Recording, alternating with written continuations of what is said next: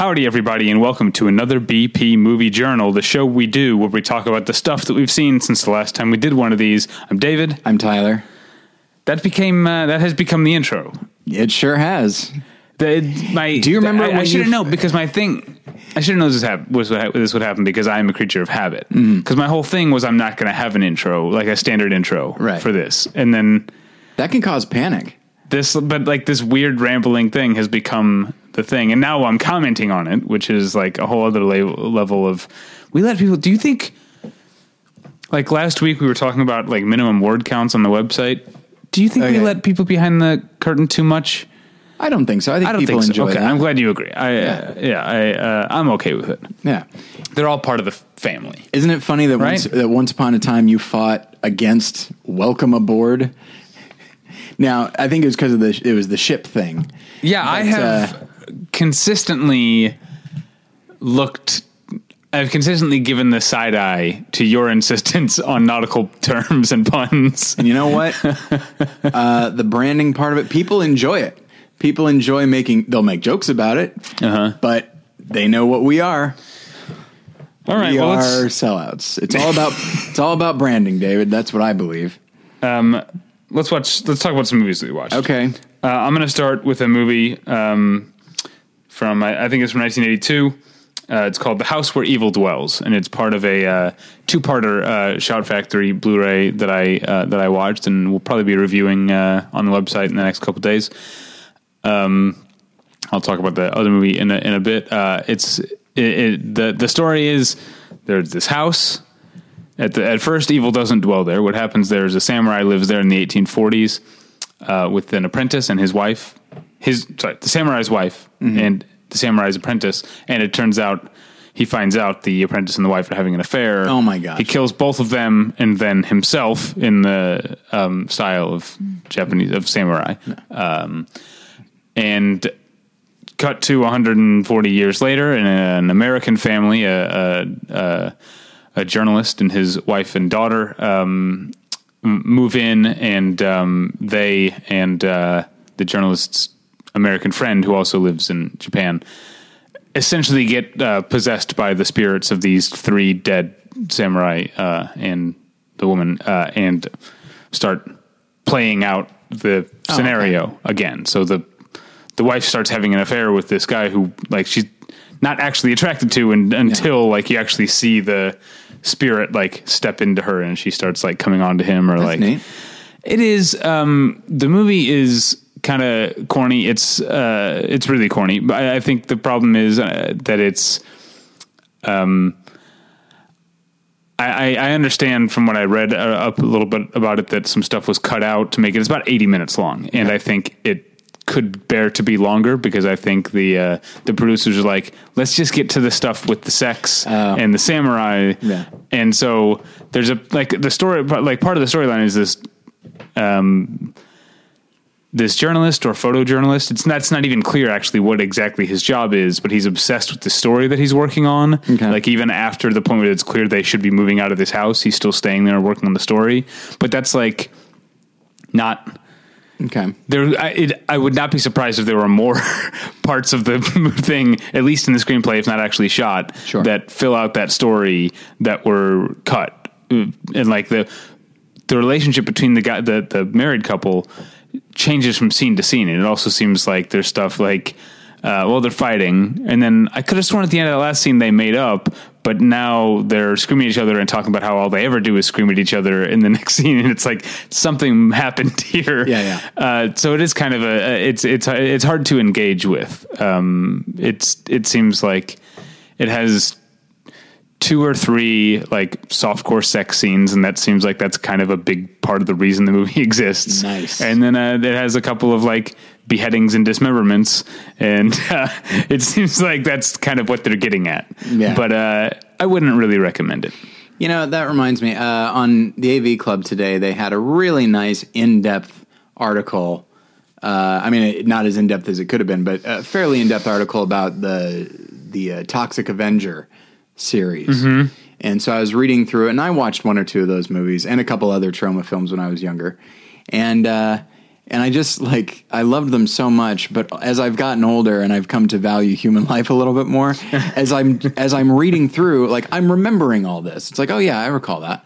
And I was like, yeah, these things are just real garbage. Like, I mean, I admire Lloyd Kaufman. It sounds like he's a horrible human being, but I admire his willingness to do whatever he wants to do.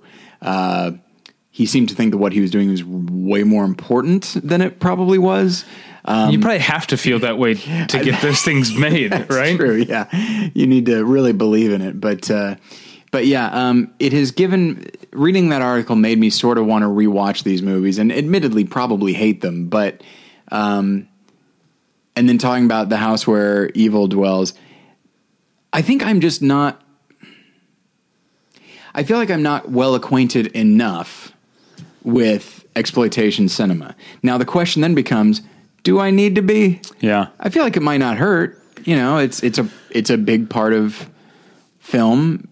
It's not a respected part of film, but it's part of it. Respected by some people. By some people. I mean, we have the New Beverly now. I mean, we've had the New Beverly for a long time, but since Quentin Tarantino took it over, it's become even more geared toward that sort of thing. And I have not taken advantage of the New Beverly as much as I maybe could in terms of educating myself on exploitation. Although actually this coming week, they are showing The Blood Spattered Bride, which is a movie that I've wanted to see for a long time. So I actually might be going to the New Beverly to see The Blood Spattered Bride. I believe I've only been to the New Beverly twice. I saw Ravenous. I was there. And then I saw Dick Tracy only a couple weeks ago. Right. I need to go more often, but I don't know. I'm one of these people that, like, parking becomes an issue.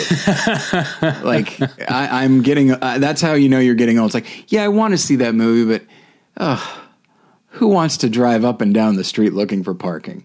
Yeah. So anyway, so you would not recommend The House Where Evil Dwells? No. What did you see this week? Well, the first thing I saw was a rewatch. I wasn't really anticipating watching the whole movie, but it pulled me in. This seems to be a theme with you. It happens a lot. Where it ultimately comes down to, it's like, well, I'm taking a break from work. I'm going to make something to eat, but I don't want to eat in my office like a psychopath. I'm just going to eat out in the living room or the dining room. Jen's not around, so I can't eat with anybody. So I'll just turn something on, and I was like, I'll throw on something familiar. Just while I'm eating. Mm-hmm. And then I'm there for 2 hours, and it's like, okay, now I'm really behind on work. So I rewatched X-Men Days of Future Past. Huh. Now, I threw it in just because, like, I kind of want to get back into the tone of this. Not because I felt like I had to. I'm going to be seeing Apocalypse next week. But I've never been the type that's like, well, I'm definitely going to need to see the film that precedes this if I'm going to really get into it. It's like, I can get into it. It's fine. But I remember, because I own Days of Future Past, and I was like, I seem to think this is really good, but I don't find myself often in the mood for it. I wonder what that is. So I remember, I threw in, I was going to watch that opening sequence that we saw at WonderCon. Oh, right. I forgot about that. Where all of our heroes die. Uh-huh. And I was going to throw that in and be like, maybe that's why I don't want to watch this, is because it's kind of a dark and kind of a depressing movie. I don't want to watch my buddies die, face down in the mud. So I started watching that, and then lo and behold, I watched the whole movie. And now you've not seen it, right? I have not seen it. I think you would enjoy it. I really, really like it. The story structure moves a lot faster than I thought. Not always in a good way. It kind of goes from one situation to another, and it's like we don't get a whole lot of opportunity to kind of understand what's happening. But given the nature of the story, it is a ticking clock situation, so it becomes propulsive. But I think what I like about the X-Men series, especially the last few movies, I think what I like about it, as opposed to the Marvel series, which I also enjoy, is that the X-Men series really is not afraid to go not merely dark, but almost brutally dark. Like when we saw that opening sequence, we see Iceman get his head burned off, and then and then you see his frozen, iced up head just like laying there, and then the Sentinel smashes it. It's like, this is tough. Like, this is a character we've known for a number of years, and we're seeing a very brutal image here. We see people get stabbed, we see people get shot, and we see people actually die. And it is very, and I admire that. I admire that they're willing to do that. Like, there's a moment in Days of Future Past where Magneto has something of a showdown with Wolverine, and he does something to him that, while not exactly like it as it looks in the comic books, visually it is meant to look like that. In the comic books, there's a scene where Magneto is tired of dealing with Wolverine, so he rips all the adamantium out of his off of his bones and out of his skin. So, but there's a very specific look. There's this very famous panel of what that looks like, and so that specific thing doesn't happen in the movie, but there is a visual. It's like, I know what you're trying to do there, and emotionally it works. So there's a lot going on with the movie. And so you're looking forward to Apocalypse then? I think so. I find myself wondering if Oscar Isaac can play that big of a part, because this is a character that we have to believe that Michael Fassbender's Magneto is going to be subservient to. That's tough, because one of the great things about the last couple of movies, First Class and then Days of Future Past, is like they have not pulled any punches with Magneto. Like, he is willing to do rough things. And so if Oscar Isaac, who I think of as a guy with kind of a slightly higher voice, and I think of him as kind of a diminutive guy, if he cannot sell the enormity of Apocalypse, I will feel like, okay, well, this needs to be reversed. Magneto needs to be in charge. So that's my big concern. But I do think you should see Days of Future Past. At the very least, it has, and you might have even heard about it, it has one sequence that is one of the best filmmaking. Is it the Quicksilver? Yeah, I've heard about it. It's one of the best sequences of the last few years. I really like it. Yeah, here's the thing. I wish I hadn't seen First Class. I don't just mean that. I didn't like it, and so for that reason, I guess I wish I hadn't seen it. But I never saw Last Stand. Yes. And I was so tuned out that I only went to see First Class because I assumed it was a complete reboot. I didn't realize that it had anything to do with the three previous movies. I thought Brett Ratner had killed the X-Men franchise as we knew it, and this was a fresh start. And so then when over the movie, as I realized, when Hugh Jackman shows up for a second and Rebecca Romijn shows up for a second, I was like, oh, I guess this is still part of the thing that I already walked away from, and I kind of wish I hadn't seen it. I will say First Class is sort of a soft reboot. Days of Future Past, where you have the dual casts, that seems almost like that terrible movie Star Trek Generations. It's much better than that. And Days of Future Past is almost a passing of the torch. Because in Apocalypse, it's like, it's all the First Class cast. Like, there's not. Oh, really? Yeah. There's not Patrick Stewart or Ian McKellen or any of those people. Is Hugh Jackman in Apocalypse? From what I hear, there's like a cameo. Maybe he plays a larger role, but Interesting. So I don't necessarily have a problem with Hugh Jackman showing up in these things, because he's freaking great. I love what he does with that part. Right, and also Wolverine's 150 years old or something, right? Yeah. So it's a thing that I'm sure once the filmmakers started making this series and they decided to go back in time, like, oh, thank God. I forget who created Wolverine. I don't think it was Chris Claremont. I think he's the guy that kind of etched him out a little bit in the 80s. But just the idea of him being basically ageless, that's the gift that keeps on giving. That works. One more thing about First Class and then we'll move on. Okay. I still laugh at First Class at the part at the beginning when Rose Byrne goes undercover with the. Do you remember the part I'm talking about? She's like a CIA or FBI agent or whatever. Okay. On a stakeout. Okay. And she sees their target, the guy they're trying to track, go into a gentleman's club with a bunch of scantily clad women. Right. And then she gets out of the car. She's on a stakeout. takes off her clothes, and it turns out she was wearing this like perfect like matching lingerie set the whole time, and then walks in. It's still one of the stupidest things I've ever seen in a movie, and I've seen a lot of stupid movies. I don't mean to be stereotyping people, but I will say, if you looked like Rose Byrne, wouldn't you wear that all the time just in case? We'll be talking more about Rose Byrne a little bit later. Oh, indeed, yes. Because I'm a big fan of her. As am I, yeah. Not of that movie. I love her in Spy. She's all right, amazing. let's talk about the other half of this supernatural samurai double feature. The better half, though still not a great movie. It's called Ghost Warrior, although apparently it was also released under the name Sword Kill.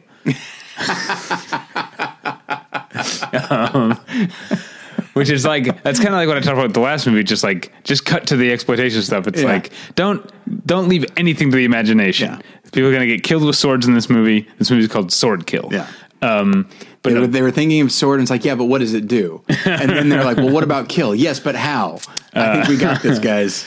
So Ghost Warrior is about it's sort of like Samurai Encino Man. It's a samurai who in 1550s, after his wife is killed by some bad guys, he's trying to protect her. They kill his wife, and they think they kill him. He falls into like a frozen, like a river of ice, and then freezes. And 400 years later, is unfrozen and shipped to a cryogenic facility in Los Angeles. And so he comes to, wakes up. They didn't bother to get that. They found like, well, we have our doctors. We should get someone who's an expert on Japanese culture, but apparently not someone who speaks Japanese. That is apparently not high on their list of priorities for this person. So the guy wakes up and no one can talk to him. And then a creepy janitor guy, someone who works at the facility, tries to steal his swords and gets killed by him. And then he goes like running around trying to figure out where he is, and he goes into downtown Los Angeles, and he ends up like fighting he like teams up with a World War II vet, an aging World War II vet, to fight off some street toughs. And then it turns out he's too good for this world or whatever. Sure. And the cops catch up with him. It's pretty lightweight fare, but it's a much more fun time watching it than The House Where Evil Dwells, because it's a more consistent and more engaging, even if it's familiar, movie. And the acting is not great, but definitely better than The House Where Evil Dwells. And you get to see some 1980s Los Angeles location shooting. That's always fun. All right, what's next for you?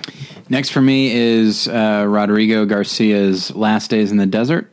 Oh, good. Well, we can kill two birds with one stone, because that's also one of the movies that I saw this week. Now, before we get to the film itself, here we go. I will say, you teased this off mic. Now, this is a thing that we don't do very often, but this is exciting. All right.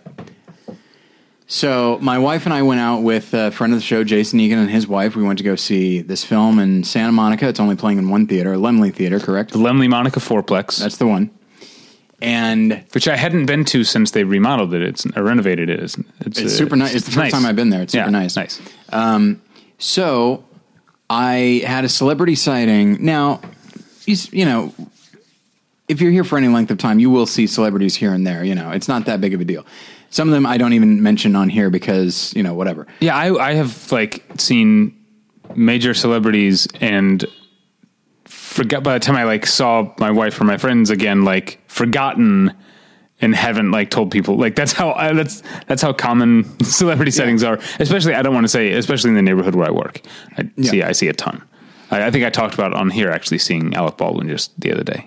And I will say this, that when I think I mentioned it to you, but like I was at my Target in North Hills and I saw one of the guys from Workaholics, and he was also in Dope. I think his name's Blake Anderson. So I saw him and I was like, this is weird. Like, don't get me wrong. I'm sure, you know, he's a younger guy. Maybe he lives in the Van Nuys area, but nonetheless, I was just like, this is odd. Because I think I had just seen Dope like the weekend before. It was right after Comic-Con. Right. And so I was like, I'm not used to seeing people that I've seen on a screen here in North Hills. Yeah.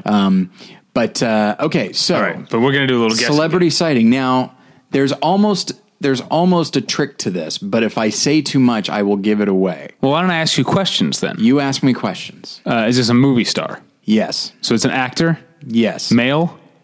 Yes. There's a hesitation there. That's right. Is it Jay Davidson? No. Oh boy, that'd be fun.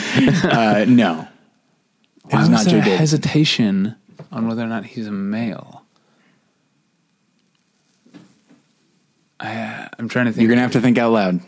What's that? You're going to have to think out loud. Yeah, because that would not be good good listening. So is it a transgender man? No. Is it a male who is famous for playing a woman? No. Why was there a hesitation on... It's tough. Is it a male? It's tough. Okay. This is going to be... That seems like it should give it away. I don't know how to say this other thing. How about this? It wasn't just one. Okay. Are they both male? No. Okay. Is this a married couple? Yes. Okay. Is it... See, I don't know who's married, though, is the problem. Both celebrities. Is it Dax Shepard and Kristen Bell? That's the one. No. I'm just trying to think of like famous married couples, because everyone I can think of... Okay. My gossip is always 10 years old. Okay. Like I was going to say, is it Josh Brolin and Diane Lane, but I don't think they're even married anymore. Are they not? I don't Maybe know. they are. I don't keep track of Yeah, this. I don't But keep track this of is that one that either. I know. This is one that everybody knows. It's Jay-Z and Beyonce? No, because you said it was movie stars. Right. And by the way, back you know how much I love Dreamgirls. back when I lived in Chicago, my friend Coriana, shout out to Coriana, worked as a waitress at the Cheesecake Factory, and Jay-Z and Beyonce came into the Cheesecake Factory. Nice. While she worked there. All right, so this is a married couple. Are they, how old? Do I have to do yes or no questions? Let's go yes or no. Okay. Our age? No. Like gray-haired? Yes. Okay. Well, one Okay. of them.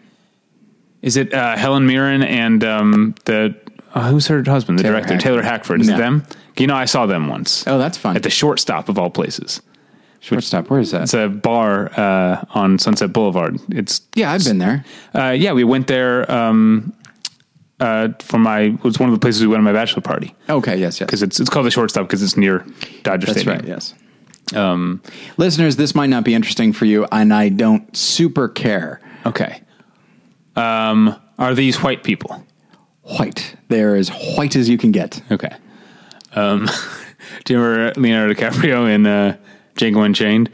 When he said there's an emergency, when Samuel Jackson trying to get him out of the room, he's like, there's an emergency with the dessert. And he's like, we're having white bread. What could be the emergency with white bread? Okay. So this is older, white, both movie stars? Yeah.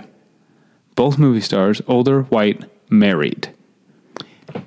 All right. Give me clues. Pretty sure they're married. Okay.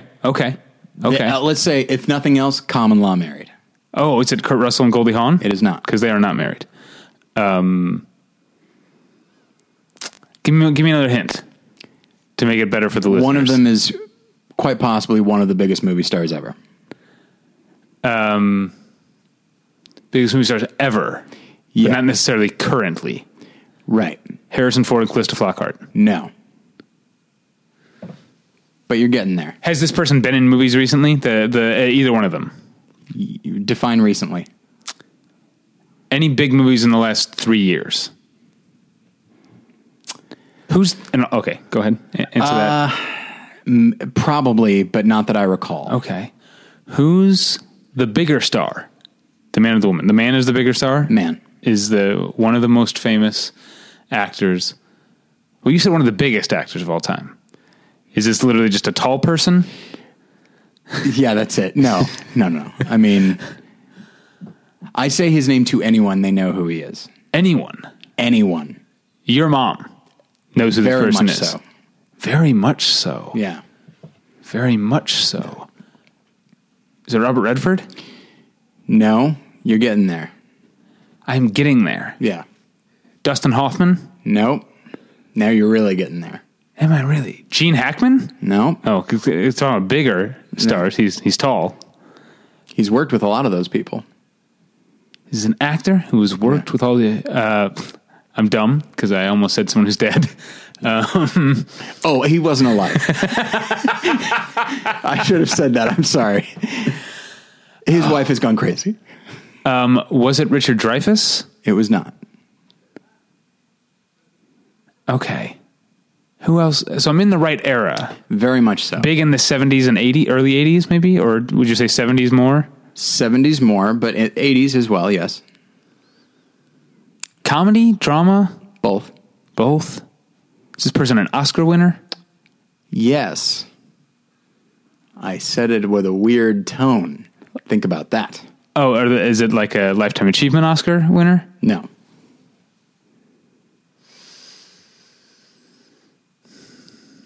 So this person, the man, is the woman an Oscar winner? No. Okay. The man is an Oscar winner, but maybe not necessarily for acting. Right. Is it Tim Robbins? No. No. No, I went too late there. Mel Gibson would be too late. Also, his wife is not famous. That's correct. Except she's famous for being yelled at and harassed. Oh, this is so much fun, but I don't know if it's fun for the listeners at all. I worry Probably about not. They that. might.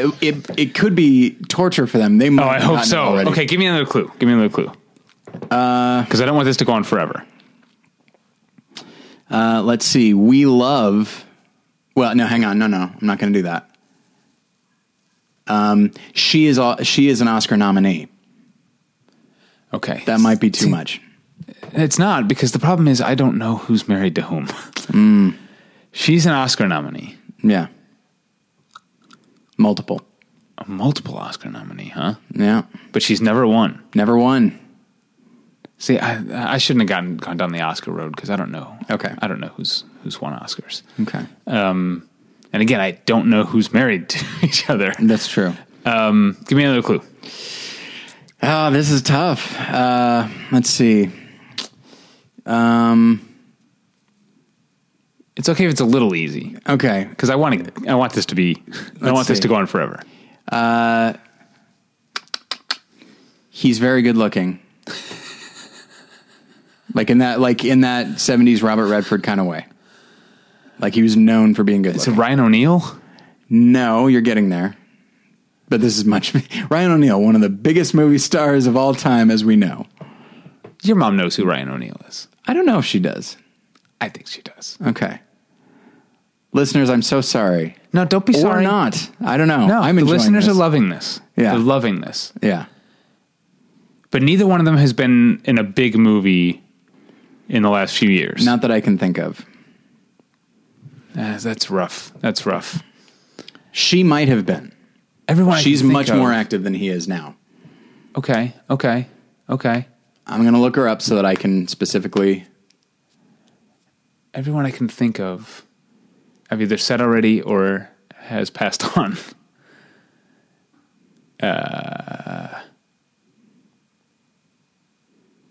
Is it Sean Penn? No. No, because he's too young and also he's not very good looking. I should have asked, are these people both Americans? Yes. Okay, they are both Americans. Okay, so I was correct. Neither of them have been in anything big for a while. You go probably 5 or 6 years out, and now she's getting into stuff that we've seen. Huh. Okay. And these are her Oscar nominations from later, like the 2000s? She was nominated for Oscars in the 21st century. Yes, and at the end of the 90s. All right. Oh, hang on. Maybe at the beginning of the 90s, too. Is it Warren Beatty and Annette Bening? That is correct. Fuck yeah. Okay, yes, 91, she was not, in 90, she was nominated for the Grifters. So, yeah. Okay. That's a big fucking deal. That's awesome. Yeah. It happened. What happened was, Is she taller than he is? I didn't see him standing. Okay. But here's what I'll say. Well done, by the way. Good job.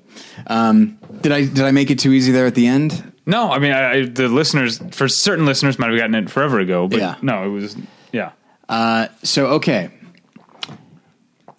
So Jen and I were a little bit late to the movie, and so we're like walking into the theater, and then there's a woman walking up, And I was like, oh, I better hold the door for her. I was like, huh, she looks like Annette Bening. Oh, wait a second. And then I thought, you should have had the moment like Tony Soprano. Are you Annette Bening? Do you remember that? I don't remember that. That would have been kind of awesome. Annette Bening is in his dream. I do remember that, yes. But in the dream, she's John Hurt's character's, not John Hurt, John Hurd. Yeah. His character's wife, even though I think he's already dead at that point. But yeah, he's his dreaming character about is him. not himself in that. Right. That's right. And they're like having a conversation, and then he leans over. Yeah.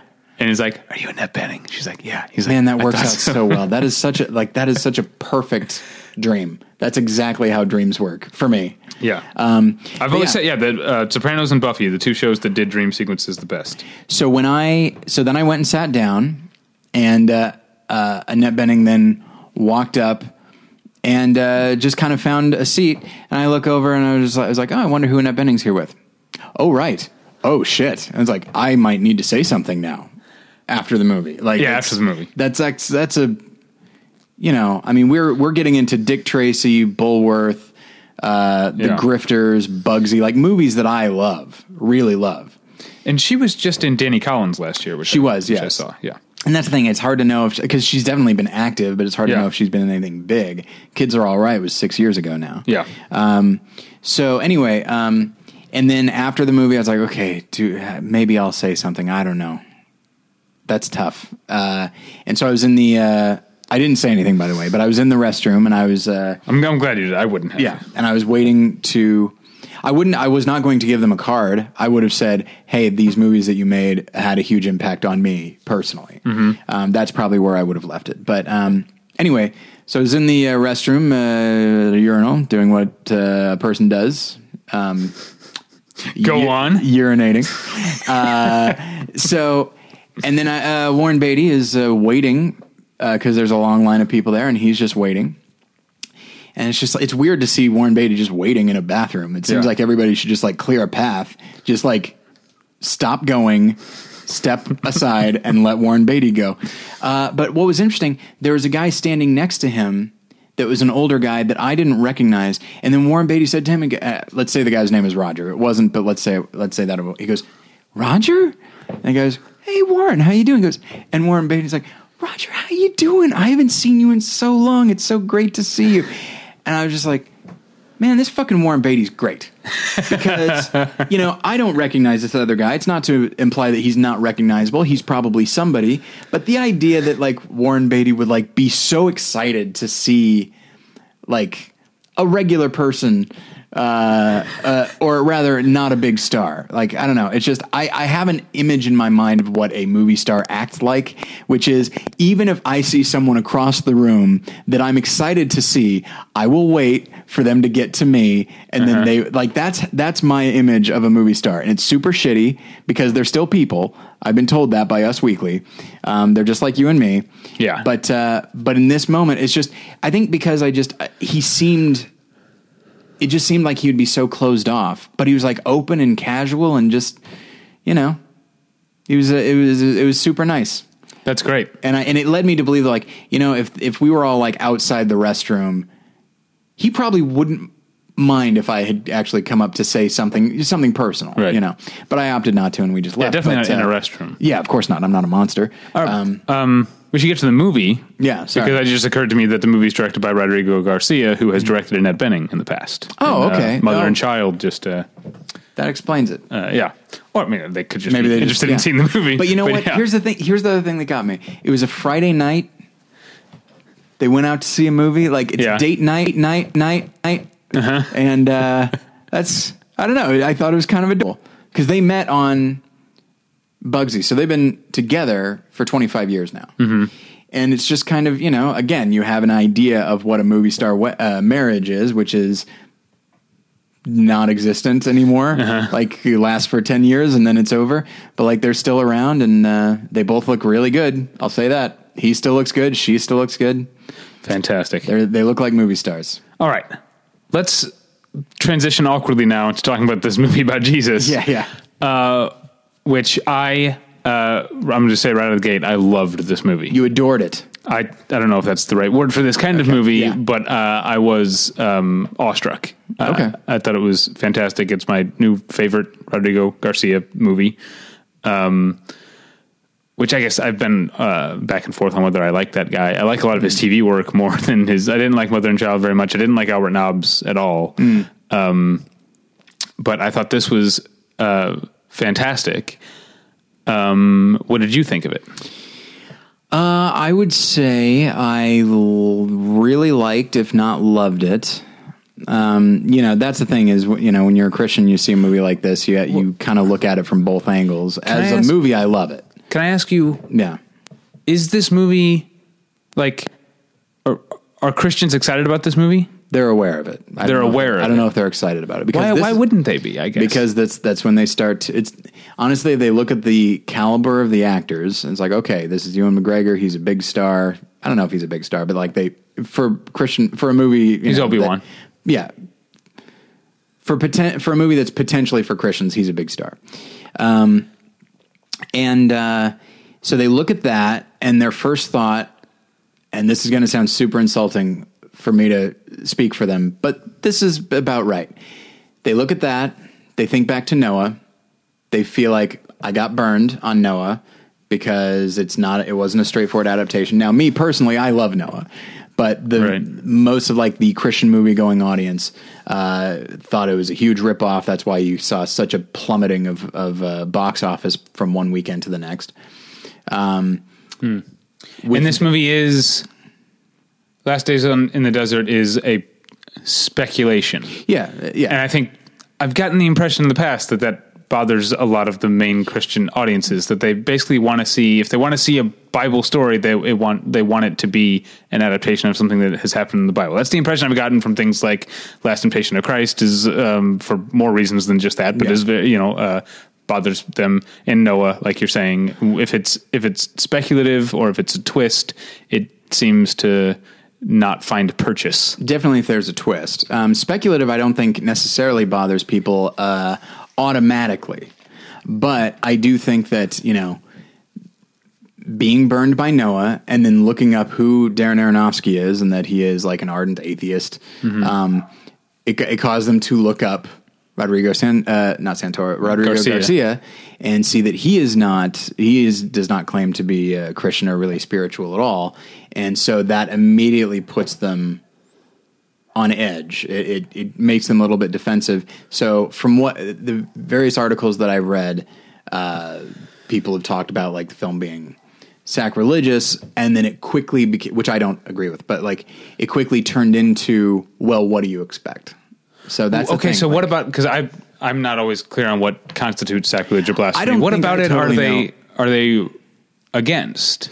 And this is where my personal beliefs kind of go against what I would say Christian culture's belief is, as opposed to actual Christianity. They don't like the idea. So there's a moment when Jesus is asking, credited as the demon, but basically Satan, and asking what is it like to be in God's presence? And they say that it's it's Jesus. He's the Son of God. He was always in God's presence. And now I look at that, I'm like, yes, but he's physically on earth. And we're talking about celestial, ethereal, heavenly presence. Yeah. So to me, that's what it means. But they're thinking in very, very strict, very literal terms. And I think that has more to do with having to think abstractly about who Jesus was and and how he's portrayed. There was and I can't believe you and I haven't talked about this on mic or off mic. But there was an AV Club editorial. I know you and I both read AV Club religiously. I didn't mean it like watch that. Watch out. But a couple of months ago about faith-based cinema and where it is now. I didn't know that you did on the podcast. You did, or? No, in the comments. Okay, had a good conversation. That's good. But part of that guy's assertion was it seemed what he feels like the modern day Christian film going audience essentially wants to see movies that confirm how they already feel. Sure. And so this movie being kind of ponderous and questioning, I guess, with things like that. Is that why? Is that why it's sacrilegious, or is that just why it's not? It's that Jesus says stuff that it sounds like Jesus in the Bible wouldn't say, like asking, like, you know, and there's a moment there at the end when he's asking Satan, like what show me this kid's future, like, and just, I'm okay with seeing an insecure Jesus. I'm okay with seeing a stoic Jesus, but like by asking Satan, hey, can you give me this information that I so badly need? I think, I'm not sure if to me, sacrilege is a big charge, and it's not one that I would throw out there casually. And so I would not say that that's sacrilegious, but in that moment, it's just like, you know what? It's one thing to make Jesus as human as possible, but like he is still who he is. And the film is also him embracing who he is.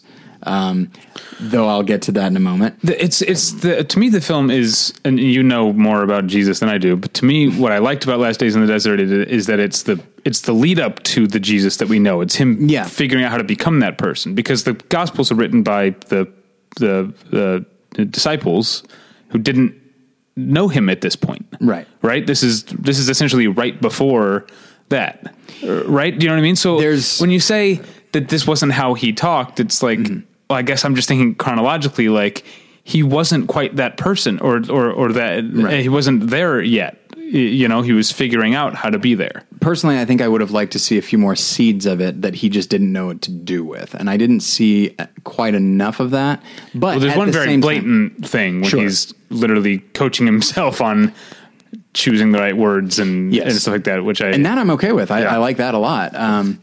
But you know, at the same time, it's just, but what bothers me about that, it's just, he's like, you need to use your words better, choose the right words. And, you know, he goes, but also with action, go with action, or just remain silent. And I was like, Jesus said a lot, you know, and he said a lot of stuff before he did any action.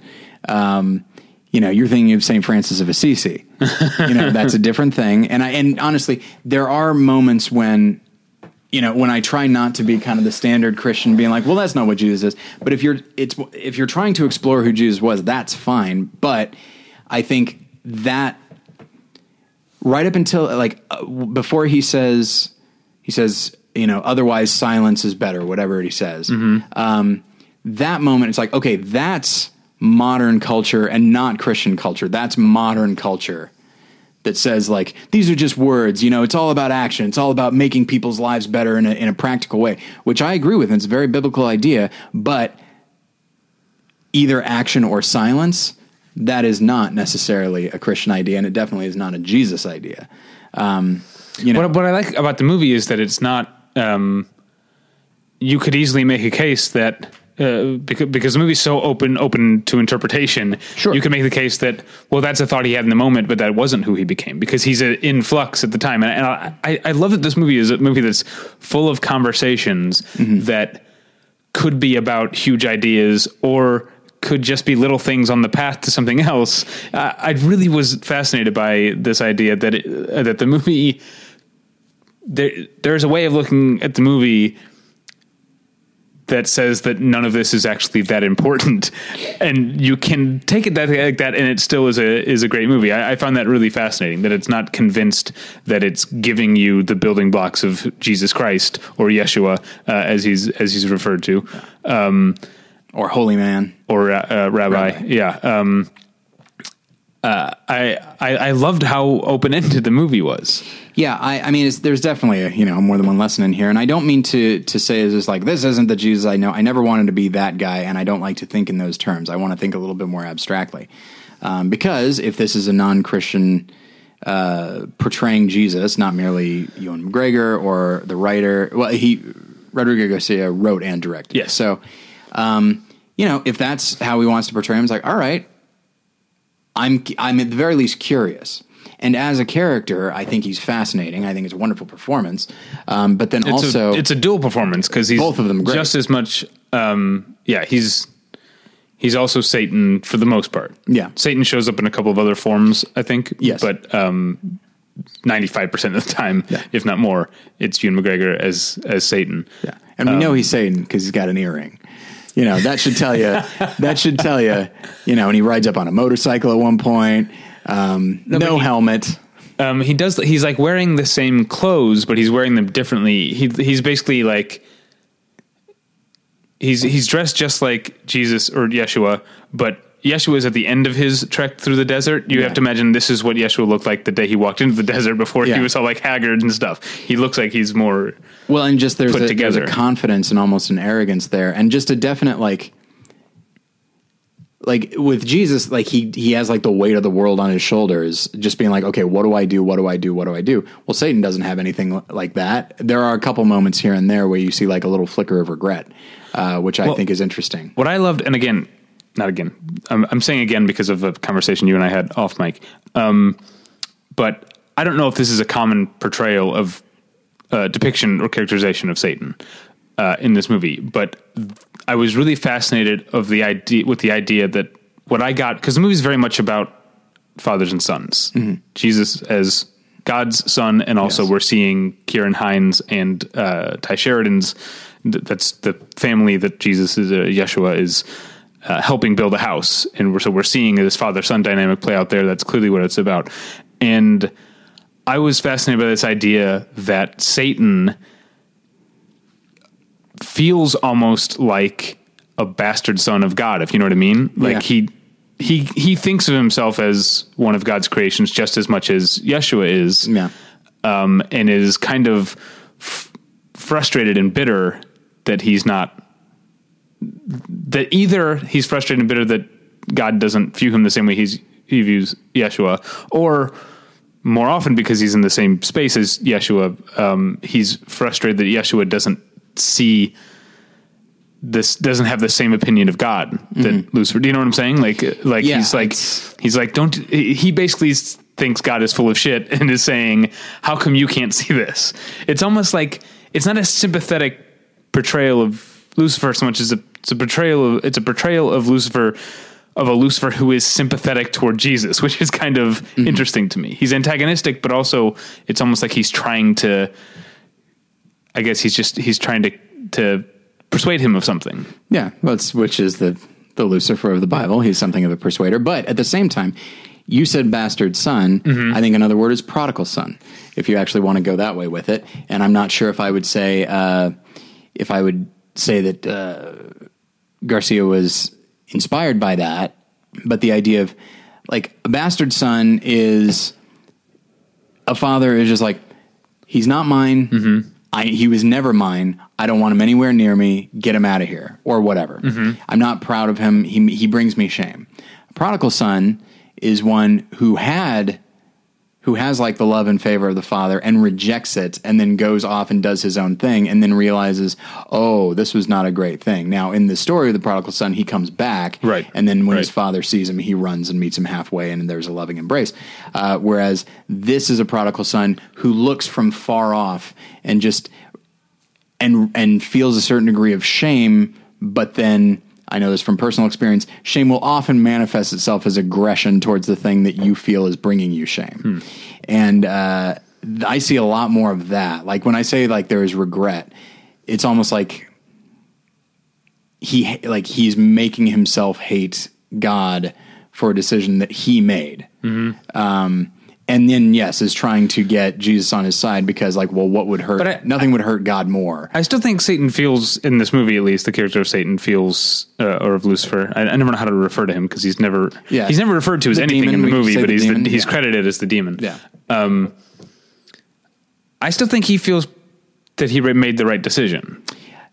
I think so, but in the same way that we see a lot of doubt on Jesus' part, I think we do see a flicker of regret, and regret is doubt. Yeah. Which I like a lot. Are you referring to the shooting star scene or the conversation about the shooting star after the shooting star scene? All of the above. It's around a campfire, right? Yeah. I like that scene a lot.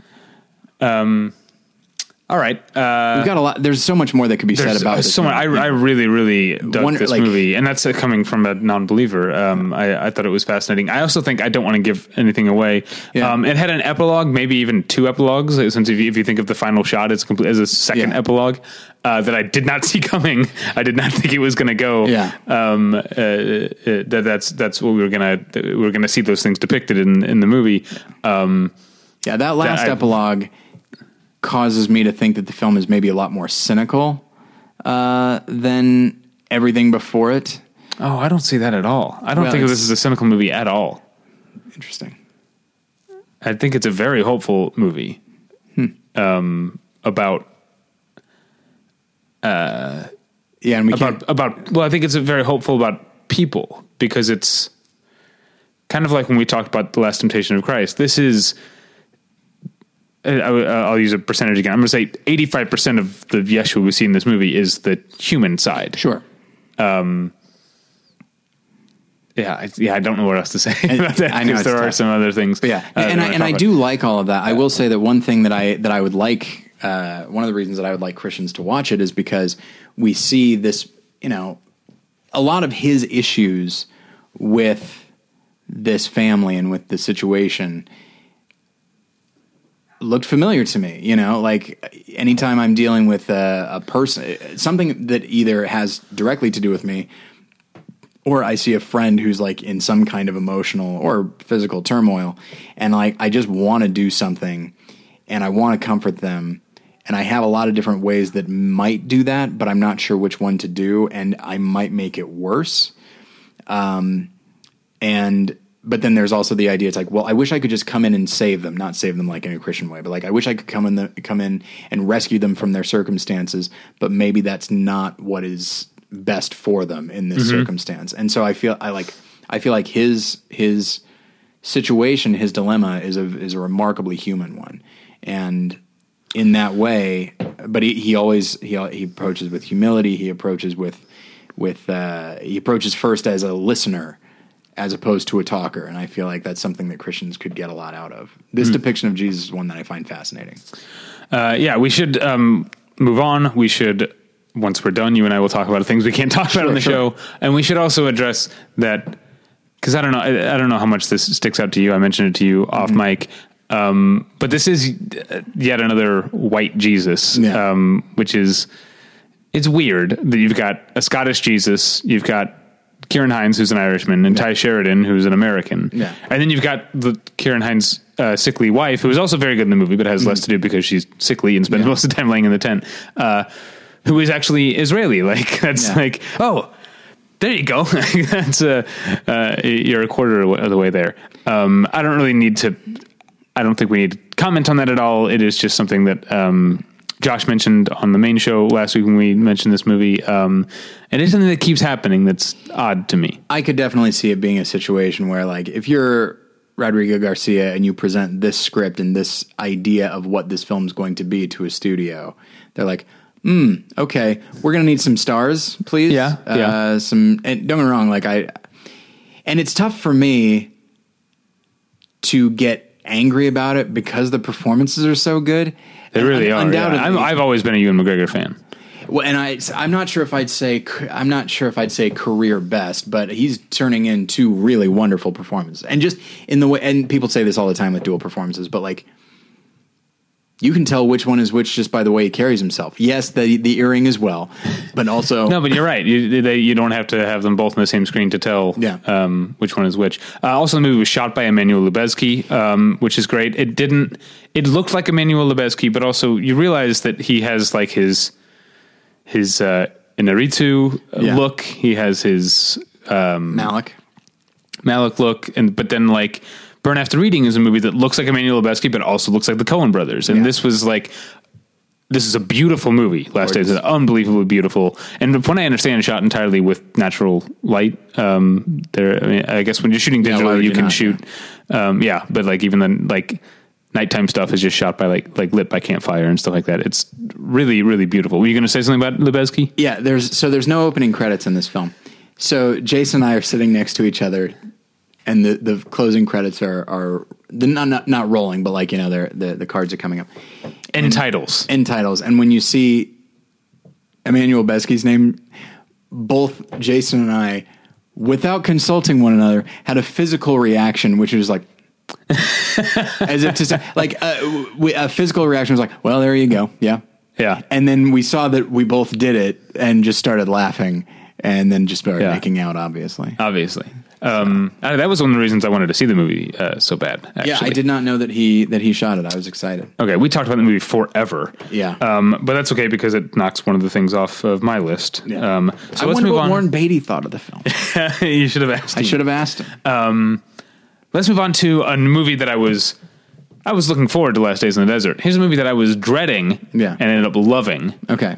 Comes out this weekend. It's called Neighbors 2, Sorority Rising. Now, if you remember, I was not a fan of Neighbors. Yes. I did not care much. Which was apparently a really big deal to some people. Yeah. Well, a lot of Battleship Retention, I guess we have a hive mind over here because when we did our worst movies of 2014, it made one of the 10 worst movies, which I think that's what set some people off because everybody loved it.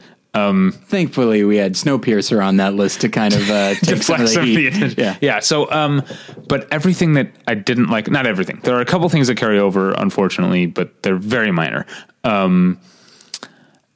This movie is an improvement on Neighbors in every way. Mm-hmm. It's even though it's only 5 minutes shorter, it feels like it's 40 minutes shorter because Neighbors had that modern studio comedy problem of just feeling like loose ramble too much of the time. You know what I mean? Just like too much letting people riff. This movie feels tight and lean, and it is also unlike like Zac Efron. Well, yeah. Yeah, he is that guy's in good shape. This movie does not let you forget it. Okay. Yeah, he's shirtless. I would say most of the time he's on screen, he's not wearing a shirt. But also one thing you lose, when you do that kind of 21st century studio comedy thing of relying too much on improvisation is you lose the nexus of the characters. Yeah. Because you see too much of the performer when they're improvising a lot. This is a movie that is actually very interested in its characters. And unlike a lot of comedy sequels, it's not just a straight redo. It actually builds on, where these characters are at the end of the first movie. And Zac Efron's character becomes, and he kind of was this in the first movie, but I think it really focuses in on it here. He's a tragic character because he was the head of did you read my review? No, but I looked at the AV Club and they said that like the movie's pretty good, but that he's like fantastic. Yeah, because he's funny. Yeah. I know, again, Josh Fadem is not a fan of Zac Efron being on all these comedies, but he's funny in these Neighbors movies, at least.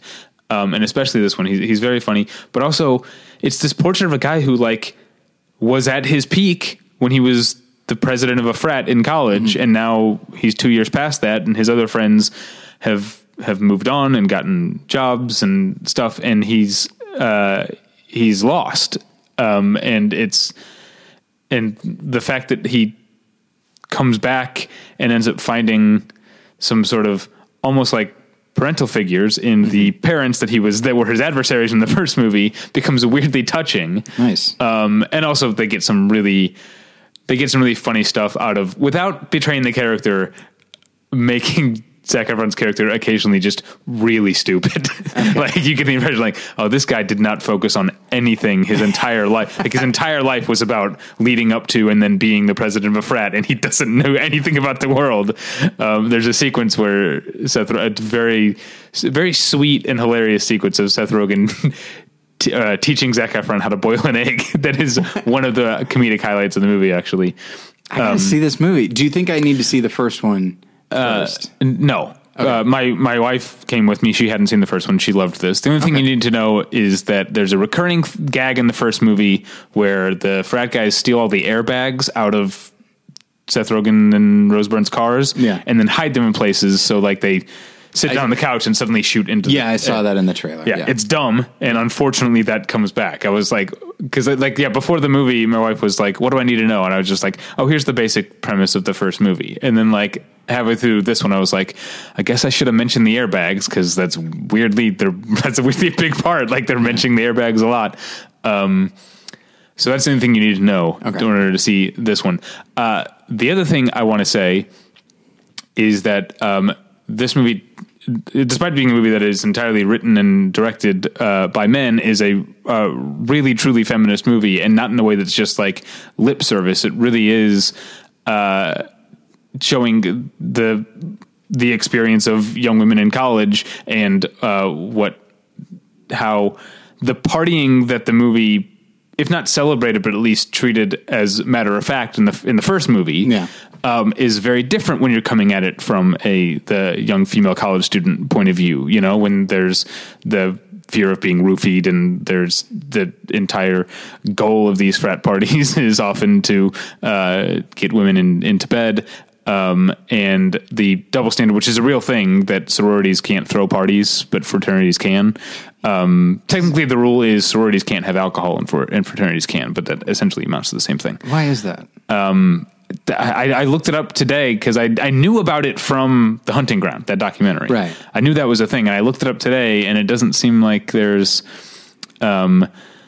any concrete reason why that exists. It just was a rule a long time ago and is now still enforced by the Greek system. It's not a law. It's enforced. It's the Greek system still enforces that rule. There was one rumor that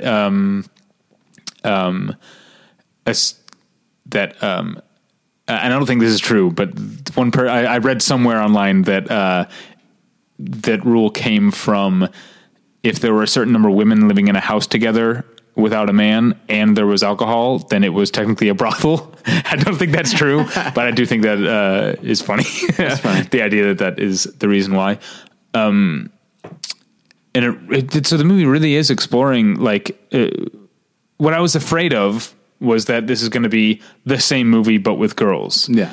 But it really is particularly exploitative on top of everything else. Right. Yeah. But it really is addressing the fact that these things are different. These girls want different things, and different things are expected of them, and their parties look different than the guys' parties. But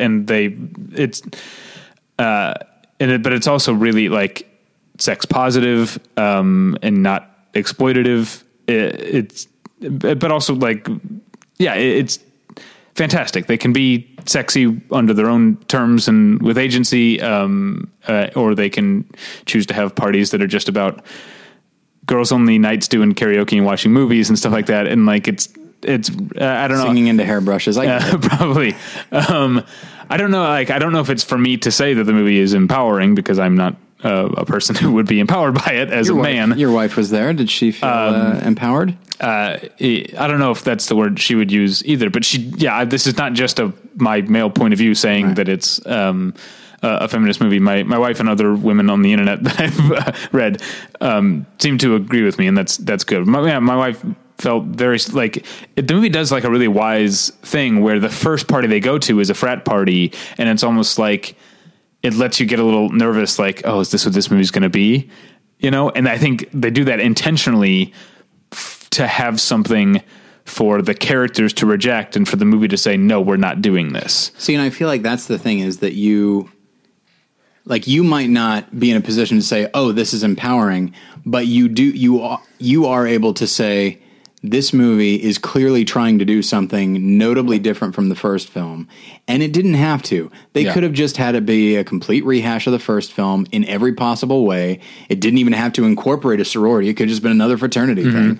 But they're trying new things. And by bringing, like, you know, young women into it and showing the world that they live in and the expectations that are on them, like, it's, whether you and I can have like a direct emotional response to it or not, critically and intellectually, we can say they're doing something different, notably different, and be excited about that. And it's consistent and coherent in terms. I really like that. And I also haven't talked about the fact that this movie is nonstop fucking hilarious. Okay. There's so many laughs. I want to just tell them right now, but that would be giving it away. Yeah. There are, I'll tell one, Rose Byrne makes a inspirational speech to the sorority sisters. Okay. And this is like late in the movie after they've been at war for the whole movie. And then Chloe Grace Moretz is like, you guys, the mom is right.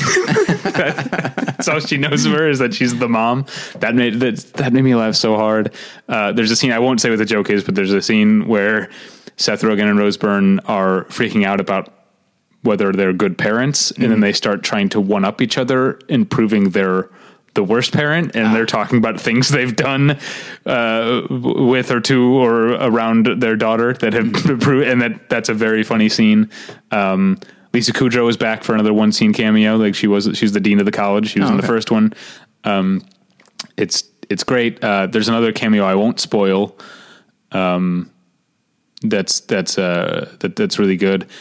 Yeah, I really liked it. I kind of want to see it again. I did have a question because I don't know, just my natural contrarianism is kicking in. And I find myself asking, having not seen either of these films, the first film seems to view the frat as a negative thing, that these are a bunch of obnoxious idiots and horn dogs and stuff. Is that true? No, because, I mean, yes and no. They're as much characters as the family is. Okay. And their friendship is important. Okay. Their broship, one could say. Yeah. And Zac Efron is the main one of them who's back, but the main core of the frat do make appearances. Okay. Dave Franco has a couple of scenes, Jared Carmichael has a couple of scenes, and Christopher Mintz-Plasse has one scene. Okay. Okay, well, that's good to know, because is the vibe that I got from reading a couple of reviews at this point is that it's so focused on like how oppressive maybe seems like a tough word, but like I'll use it because I can't think of another one. We got to move on.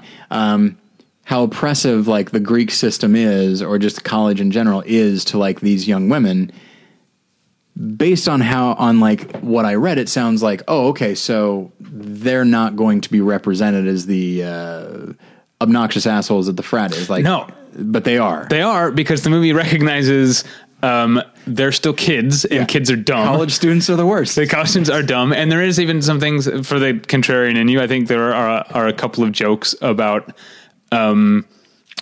maybe these girls using sort of the new wave of feminism as an excuse to just forgive themselves for certain things. That's funny. Okay. I wasn't expecting that. That's fun. I'll give this one thing away. Chloe Grace Moretz is like, they're coming with a plan to get back at the parents. And then she's like, or I don't know, do you guys think that's too mean or too intense? And the other girl is like, if you were a man, you wouldn't even have to ask that question. Then mime's dropping a mic. That's funny. I don't mean to imply it's like, I want women to be assholes too. It's more just like, but they kind of are. That's what I mean. Is like, that was my concern, is that like, that they weren't, that the filmmakers weren't so concerned about being empowering that they forgot to make these characters genuinely funny. But it sounds like that's not the case. No, what it is it allows them to be as dumb as the guys are, all right, but also recognizes that they're going to be dumb in different ways. You know what? It's not like there's movies like no one saw Dirty Love with Jenny McCarthy. Oh boy! And I didn't see The Sweetest Thing with who's in that? Is that Cameron Diaz and Christina Applegate? Maybe that sounds right. But there's like occasionally these like gross out like female driven comedies, but it's just like it's the same shit as the dumb male comedies. They just happen to be women. This is a movie that recognizes women can be just as dumb as men, but it's just going to look a little different because they're coming from a different place. See, and that's the thing is, I when I observe that, like some of my favorite like comedic performances, or even just comedic characters, like my favorite like somebody like a Madeline Kahn or a Julia Louis-Dreyfus, they can be. And this sounds shitty to say, but like they can be just as funny as a man. They are often funnier. They are often like, they are to me like some of the best comedic presences I've ever seen on screen. You named two of my comedic heroes. Yeah, they're amazing. I was just watching some clips of Madeline Kahn the other day because in what? Well, spoiler alert for my upcoming Monday movie post is about The Cheap Detective. Oh, all right. And so her thing, there's just like, I think a compilation on YouTube of all the different names that she gives in that movie. And then like there's one where she gives another one, but just changes her mind at the last minute. I love it. Yeah. And just, so I look at that and anytime it's tough to be, this sounds weird. It's tough to be in our position because we're a couple of guys talking about like, oh, well, this female is giving a really good comedic performance, because we probably wouldn't think that way if it were a male. And it's hard to know. It's just like, well, they should be funny in a way that is different because women are different than men. Mm-hmm. I know this from watching 80s comedy. But you're right. There does, like, you can't simply... It's why, to me, like the Female Odd Couple, or when I hear about 12 Angry Jurors, it's why it doesn't, to me, work. I've seen The Female Odd Couple. And while I have no doubt that... You've actually seen it perform? Yeah. Okay, I've read it. And it just doesn't work as well. Not because women can't be sloppy, not because women can't be like a Felix Unger type or an Oscar Madison. Not because of that, but for whatever reason, it's like you can't simply have the lines be the same. You know, like you have to have a different dynamic. Like Glengarry Glen Ross works because it's all men with all that stupid horseshit machismo. Same with 12 Angry Men. Like it's just, and in the same way, like if you took, what is that movie? The Women that I think they remade. They remade and everyone forgot about it. Yeah. But like that's one that's very much about like the dynamic of women. And it's like, and if you kept the script the same, but just changed it to men, it's not going to be the same. Like you need to adapt, you know, and I don't think that that's like a shitty thing to say that like, you know, Me and My Friends looks very different than Jen and her friends.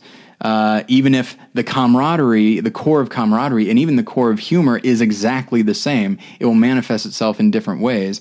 And I feel like, you know, a film that is truly empowering is one that will acknowledge that, yeah, it can be the same, but still be distinct. Right. I think you're right. I would love to hear, I'd love to beg for comments in the comment section. I want our lady listeners to chime in on that. I really want to hear that. And they say, yeah, you're both being patronizing. Yeah, probably. What's next for you? Is that it for you? Last one for me is a documentary that's on Netflix. It's called I Am Road Comic. Now, I've seen I Am Comic, both directed by Jordan Brady, and just kind of the latest in these stand-up documentaries. But Jordan Brady does put these together in a pretty interesting way because he will have sort of a central, not story, but he'll have one thing that he keeps returning to, a thread that he keeps returning to. And then along the way, he'll have various commentators. And so, you know, in I Am Comic, it was a guy named Rich Scheidner, who I actually knew as a stand-up in the 90s, who got away from it and just became a writer. And it follows him getting back into stand-up. And then it also has a lot of interview footage with stand-up comedians. This one follows friend of the show, Wayne Fetterman, who is good friends with Jordan Brady, and it follows the two of them going to a road gig in, I think, Washington or maybe Oregon, I don't recall, for one weekend. So it just kind of follows their weekend, but then throughout it's interviewing, you know, Doug Benson and Kyle Kinane and Nikki Glazer and a number of people, and just talks about like what it is to be a road comic because it is notably different. And just the stories that are told and just how crappy it is. And then there's a really nice moment, you know, like at this point I may feel like I know, I have a good idea who Marc Maron is, and I have both positive and negative opinions of that. But there's a moment when, you know, he's telling a story about this one guy who has passed away because he lived a pretty hard life, and just tells this road story. And you can and everybody knows somebody, they either like have these stories themselves, or they know a guy who has these stories, and they just talk about how like the road can be very hard on a performer. You know, there's a whole section where they talk about like someone will come back to Los Angeles after being on tour for a while, and everyone will be like, they got a little too much road on them, which is to say that like they're a little bit too raw. They're used to going for crowds that are not very forgiving, and so they just kind of they're a little bit more aggressive than you would think. Yeah. So it's very interesting, and what I like is that having seen I Am Comic and now I Am Road Comic, it definitely makes a distinction between the two, and you get a really good sense because so many people would say that, including me, that like, well, life of show business is a fairly easy life. You could do a lot worse. But I Am Road Comic, it makes it clear, like, you're not getting much money and everybody hates you. And you're probably going to get screwed out, and you're going to get screwed out of money by clubs and shady promoters. And you're away from home a lot, which means that's what I always think about is like, how do you hold down a relationship or have a pet? Yeah. Like, two most important things to me, my wife and my pets. Well, and that's the thing is, so that we see Wayne, who's, you know, an old pro at this point, and it's fun to see him, you know, I mean, you and I, aside from knowing his stand-up, you know, you and I know him as, like, not necessarily a friend, but like we know him personally. Mm-hmm. But it's fun to see him in a purely professional context. And it's just like, oh yeah, he's a pro. Like he knows what he's doing. So he's there, Jordan is there, and then they actually pull in this guy who's just an opener, and he's like 35, but he's only been doing it for a few years, and he has a day job and all that.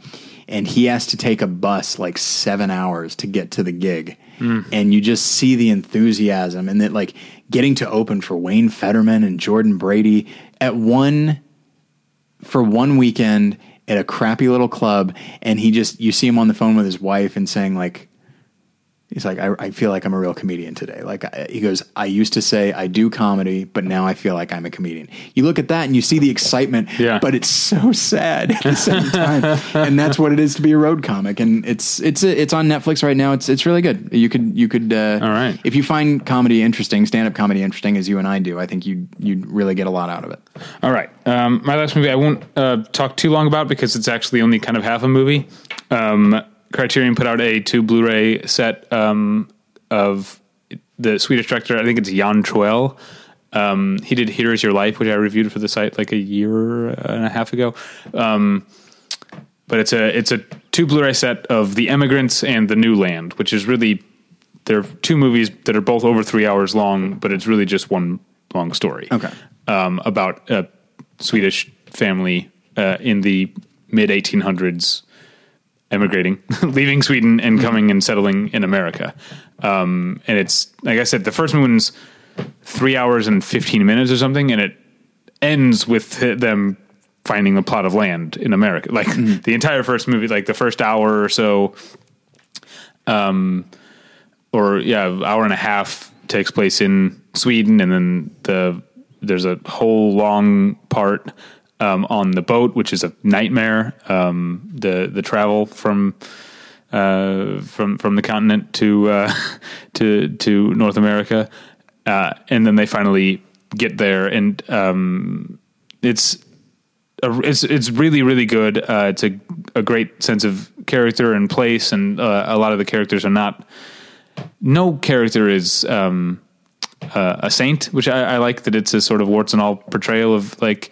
The lead is Max von Sydow, and his wife is played by Liv Ullmann, and he's the protagonist, but he's also like kind of selfish and stubborn and hard-headed, which sometimes comes in handy when they have to when they're going 1,500 miles after they've already traveled for 10 weeks across the ocean. They have another 1,500 miles to go to get to Minnesota. His obstinance probably comes in handy, but sometimes it can also be a real problem, and sometimes he treats his wife like shit. But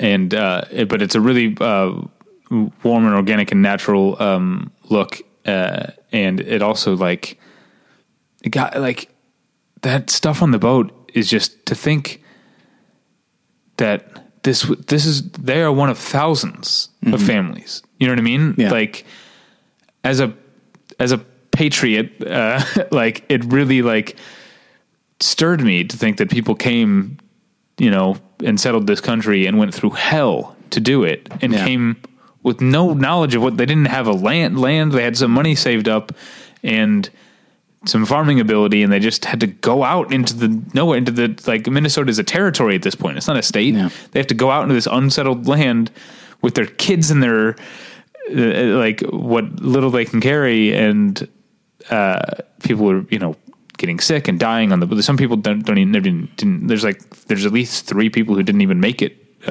to America because they die on the boat. It's really, stirring, but also it finds plenty of time for beauty and humor, and it's just a really human movie.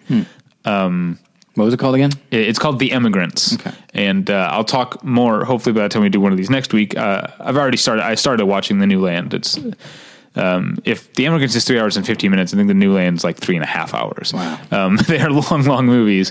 And so hopefully I will have finished The New Land by the time we do another movie journal, and I'll talk about it as a whole. But halfway through, I am really digging this. Okay. What TV do you have to talk about? So we always do this when we have fewer things to talk about. We feel like, we can give it some more space, and we end up doing longer movie journals when we have fewer things. Well, we spent 25 minutes on a guessing game. That's probably not helpful. I don't think it was. It probably wasn't. But so this was a finale week for me. So there was the finale of Survivor, and it was not super satisfying. The winner is fine, but there was a clear winner, and then there's the person that actually won. And a lot of people seem to think this way, that like the person who should have won did not alienate people. And then it was just like a jury that was kind of shitty, and it was still a good episode and it was still a good season, but I can definitely see stuff like this can kind of taint a season when you realize that like, oh yeah. And the person that won at the end was just kind of, who cares? So yeah, it was kind of a bummer. It's a season that's still worth watching, but like some of the best seasons out there, I'll watch right up until the last episode and then I'm done. Because I know who wins, and it's not someone that I think deserves to win, and it's just like, I don't want to go out like this. And this is one of those seasons, and it's a bummer. That's too bad, because you were talking about this being one of the best ever. Yeah. If the person who should have won wound up winning, this is one of the best seasons ever. Probably like a top 5 season for me. And then, so what else did you see? I just want to talk about the stuff that you want to talk about. Okay. I don't have anything. I will mention that I did, in a certain way, I did see an episode of At Midnight. So did I. Yeah. I went to, so our friend, the King of TV, Paul Goebel, was on At Midnight. You can find that on Hulu or at the Comedy Central website. And he was on with Greg Behrendt and Maria Bamford. And he invited us to the taping. I was able to go. You were not, because you were working. Yep. And the taping was a lot of fun. I really enjoyed it. There's some fun behind the scenes stuff. I don't know if you saw, because you watched the episode. Yes. Do you see when Paul buzzes in, do you see how he buzzes in? No. He will very rapidly and very aggressively push that button over and over and over again. So he broke the button. And they had to stop the show, come in and fix it. And Hardwick was like, he goes, well, Paul, you've got the distinction of being the only person to break a buzzer. And Paul, to his credit, was just like, he goes, well, these aren't the buzzers I'm used to. I'm used to buzzers that can really take it, So it was really funny. But yeah, it was really great to be there.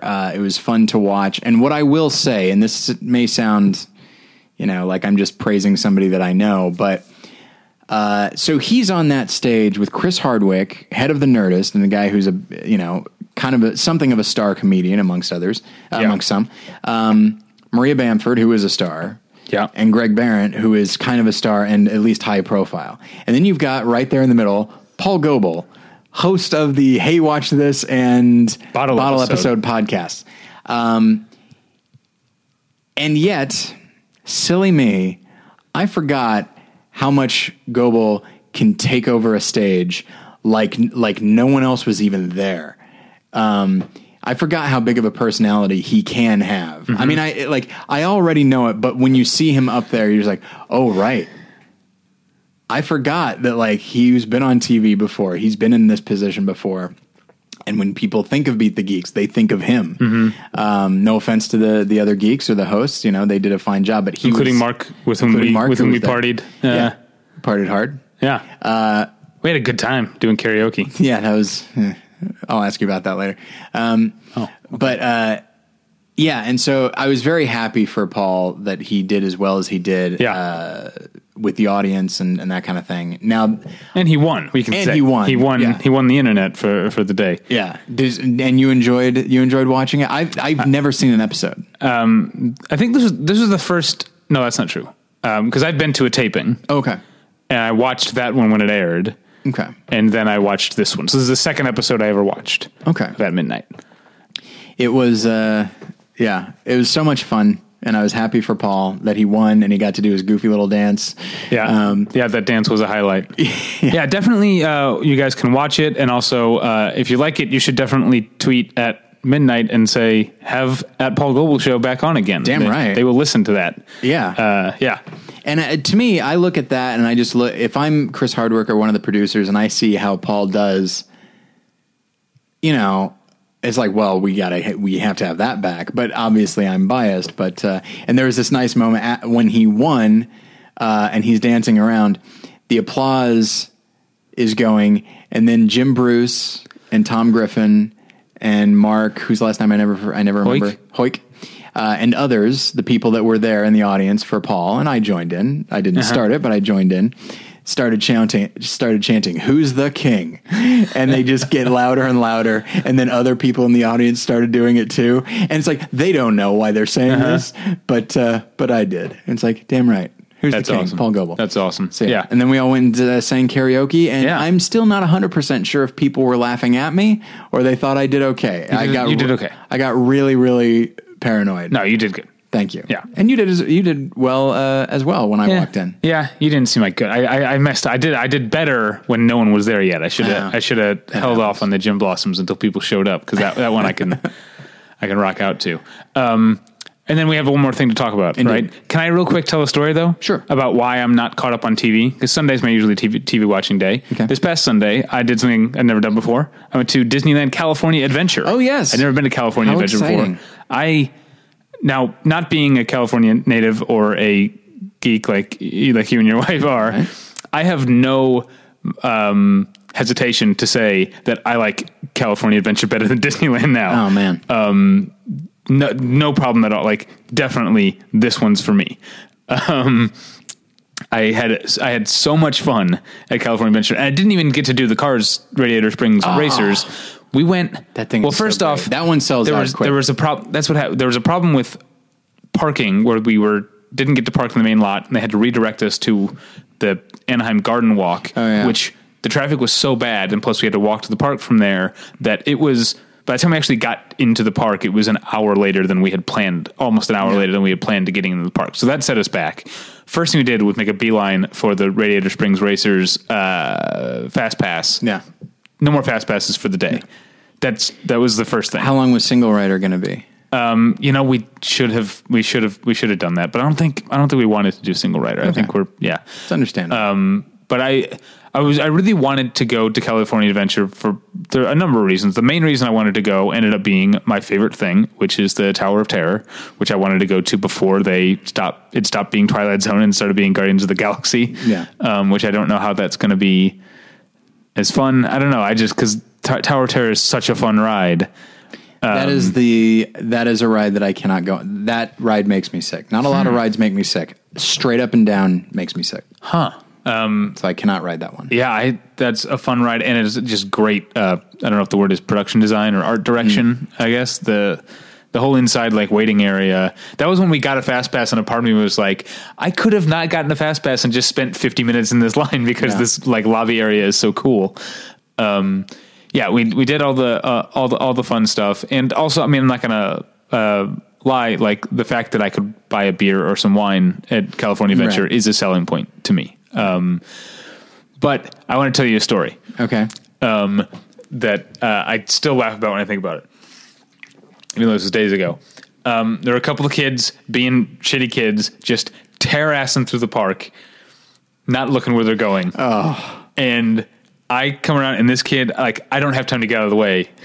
This scrawny little kid holding cotton candy runs into me at full speed.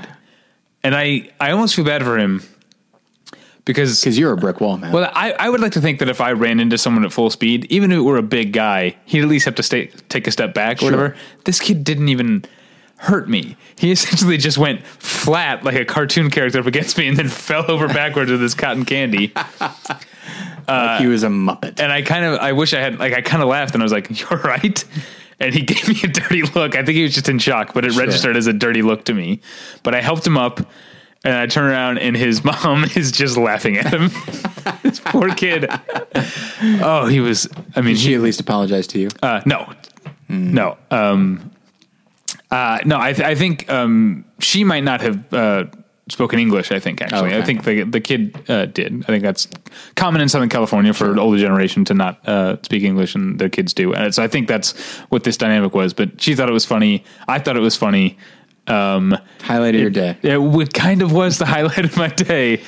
This poor kid. Well, now I got to ask you all this stuff because you mentioned that you were going and I forgot. So you didn't get to do Radiator Springs. That's the main one we didn't get to do. You did Soarin'. Yeah, that was. I think that was the first thing we did after not getting into Radiator Races. Was we got the Fast Pass for Tower of Terror, Okay. and then we went and waited in the line for Soarin'. So the Okay. first ride we actually did was Soarin' Did you over enjoy it? California. Yeah, it's fun. yeah. But I liked California Screamin' even better. I also liked Goofy's Sky School. Sky School? Even though that was, I mean, I know Disney has to be friendly, but I don't know what they can do about line cutting. We almost missed out on one of our Fast Passes because there were 2 people in front of us in line that by the time we got up were a group of 10. They were all like a family who kept letting people in. Yeah, that happens. It's very frustrating. Yeah, so that it kept us, it like held us back from getting on the thing, and we almost missed our one. I can't remember which one were our Fast Passes. And then we did the Ferris wheel. We did the swinging ones. Oh, yeah. That's the one. Yeah, that was. There was no question we were doing the swinging ones, even though there's no line for the stationary. Whatever you call those. What do you call those? Cars, I guess. Yeah. But we definitely want to do one of the swinging ones. I guess those are the main attractions that we did. I'm sure I'm missing something. Did you go on the dark rides like Little Mermaid or Monsters Inc.? We did Little Mermaid. Yes. That's a good one. We did not do Monsters Inc. And the Grizzly Rapids thing, whatever, was closed, but that we weren't going to do it anyway because we didn't want to get wet. And then, we had a nice dinner in downtown Disney. Yeah. At Tortilla Joe's, which is apparently that's like our place when we go to downtown Disney. We go to Tortilla Joe's because my wife and I will go to a Mexican restaurant 9 times out of 10. And the fact that the Mexican restaurant in downtown Disney is called Tortilla Joe's is hilarious to me. It was a great time. But I mostly just wanted to tell the story about that kid just flattened with his cotton candy. Just like running, looking back at his younger brother. Sure. And just like, he could not have seen it coming less. I'm fascinated by that because just like, you look at kids and just things, it's not that they don't occur to them because why would they? Like, you're a kid, everything is new. And then, but like as an adult, it's like, I don't even like walking at a fast pace because you never know. Like at my gym, like if you're going into the men's room, it's a blind corner. So I'm like, I'm going to stay close to the wall in case, and hopefully somebody makes a wide turn. But there are people that are just like, I can't be making a wide turn. Never mind that I can't see if anybody's coming. Yeah. And just like, come on. And it's almost always the younger crowd that just come flying out of that bathroom as though no one's, ugh. All right, let's talk about The Amazing Race. You and I are old curmudgeons, David. Yes, indeed.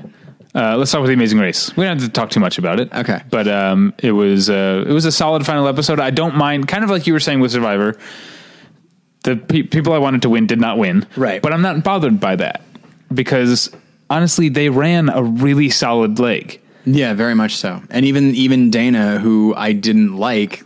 She's the only person I consistently didn't like all season. But then she shows... I respect anybody who shows that they know the race. And she said, the minute I saw that hashtag, I knew this is going to come back. See, but nobody had a problem with that. And that gets to my issue. We don't have to talk much about The Amazing Race at all. Right. They won. They ran a great race. They're really smart to look up pictures of the boat and see the museum behind it for context clues. You know what I'm meaning? You know what I'm saying? Because when they had to look for the boat, they went essentially straight to. They didn't have to look for the boat at all. They went straight to where it was because they knew where it was in relation to the museum. That's really smart. They made a potentially fatal move though, letting the taxi go.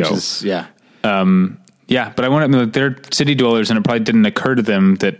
Yeah, because they're in a touristy place. Yeah, they probably would think that it's easy to get a cab, but it's Santa Barbara. It's not. It's not Los Angeles. Yeah. And that it was funny that cab driver had no idea where. What was it? Tyler and Corey's cab driver. Yeah. Didn't like. You'd think a cab driver would know the way around, but we talked about this on Hey Watch This. I think a cab driver in Santa Barbara probably knows where all the wineries are because that's probably what people use cabs for in Santa Barbara is to get drunk at wineries. Sure. And like when she has to go to some weird like peak, she has no idea where that is. Yeah. But anyway, the one thing I want to talk about is I think it's time for the final leg memory challenge to be retired. Okay. because everyone knows at this point. everyone is just painstakingly memorizing and writing down everything the whole time. There's no drama in it. Yeah. And because it goes so fast, it also, and also this one just being words, was a problem. It doesn't serve the other purpose, which is for the viewer to reflect on the whole season. You know what I mean? That's true. You didn't get any of that. It happened so quickly, that it's the drama's gone from it. The best one, I don't know, this might have been before, I can't remember if this is before you started watching or not, but I think it was the first time Margie and Luke were on. That was before me, yeah. Okay. So that memory challenge was surfboards with pictures of monuments on it. So there's no writing or anything. It was just monuments and landmarks and stuff. And so they had to arrange them in the order they saw them, but also there were surfboards that had landmarks on them that they hadn't been to. Oh, wow. So they had to pick the right ones and put them in the right order. And it was before everyone knew to memorize everything. And this is also something you couldn't really, unless you have a photographic memory, you can't really memorize this anyway. That was the best one. And I feel like they've never quite lived up to that since. And at this point, it's become so perfunctory that it would be more dramatically interesting if they changed it up. If the teams got to the end and they'd been writing everything down the whole time and didn't get to use it, that'd be funny to me. Yeah. I think the reason that they do it is so that it gives the viewers an opportunity to like think back and reflect. But if they're going through it so fast, so they need to find just a new way to do it that will require time, you know? Right. I don't know. And have some dramatic stakes. I mean, because at this point, because everyone's writing everything down, it just becomes who can do it the fastest. Yeah. Really, you know? I guess there was one last season when the paparazzi were confused about the flags a little bit, but they also weren't. They weren't going to win anyway. Yeah. Oh, thank God. It would have been so great if they won. It would have been fun. Like, as someone who likes chaos, like our friend Mike Schmidt. Sure. I would have kind of enjoyed if they won. Yeah, that's true. It's, I'll say this, like this season, both seasons of Survivor, this season of Survivor and Amazing Race, I was not expecting to like either one really. And I wound up liking it quite a bit. I like this season of Amazing Race. I'm not even necessarily bummed at the winner, because unlike Survivor, you know, where the jury is required to think back over your entire game and then they make a decision. With this one, it's you ran the best leg at the very last moment. Like you survived to the end and then you ran the best leg. So it's just like, I can't argue with that. Right. Like it's, you know, measurable. So yeah, it's, but obviously, and you know what? In the end, I'm just happy. I'm happy for Matt because he's a nice guy, and hopefully he has the money now to just ditch that broad. And at this point, I always just repeat what I say on Hey Watch This. But what he needs to do with the money is make sure that she has some pet chickens. Right? Yes, absolutely. Because the chickens 2 weeks ago, totally like maybe just a pet in general. Yeah. Like sure, she was much nicer and much more easygoing when she was cradling a chicken in her arms. That's true. Some pet chickens might be exactly the thing to save this relationship. Like he just, you know, he's sitting at home. She comes home and like he didn't clean the kitchen or something like that. And she's like, Matt? And he goes, hang on a second. And he throws a chicken at her and she catches it. And she's like, all right, you got me this time. All right.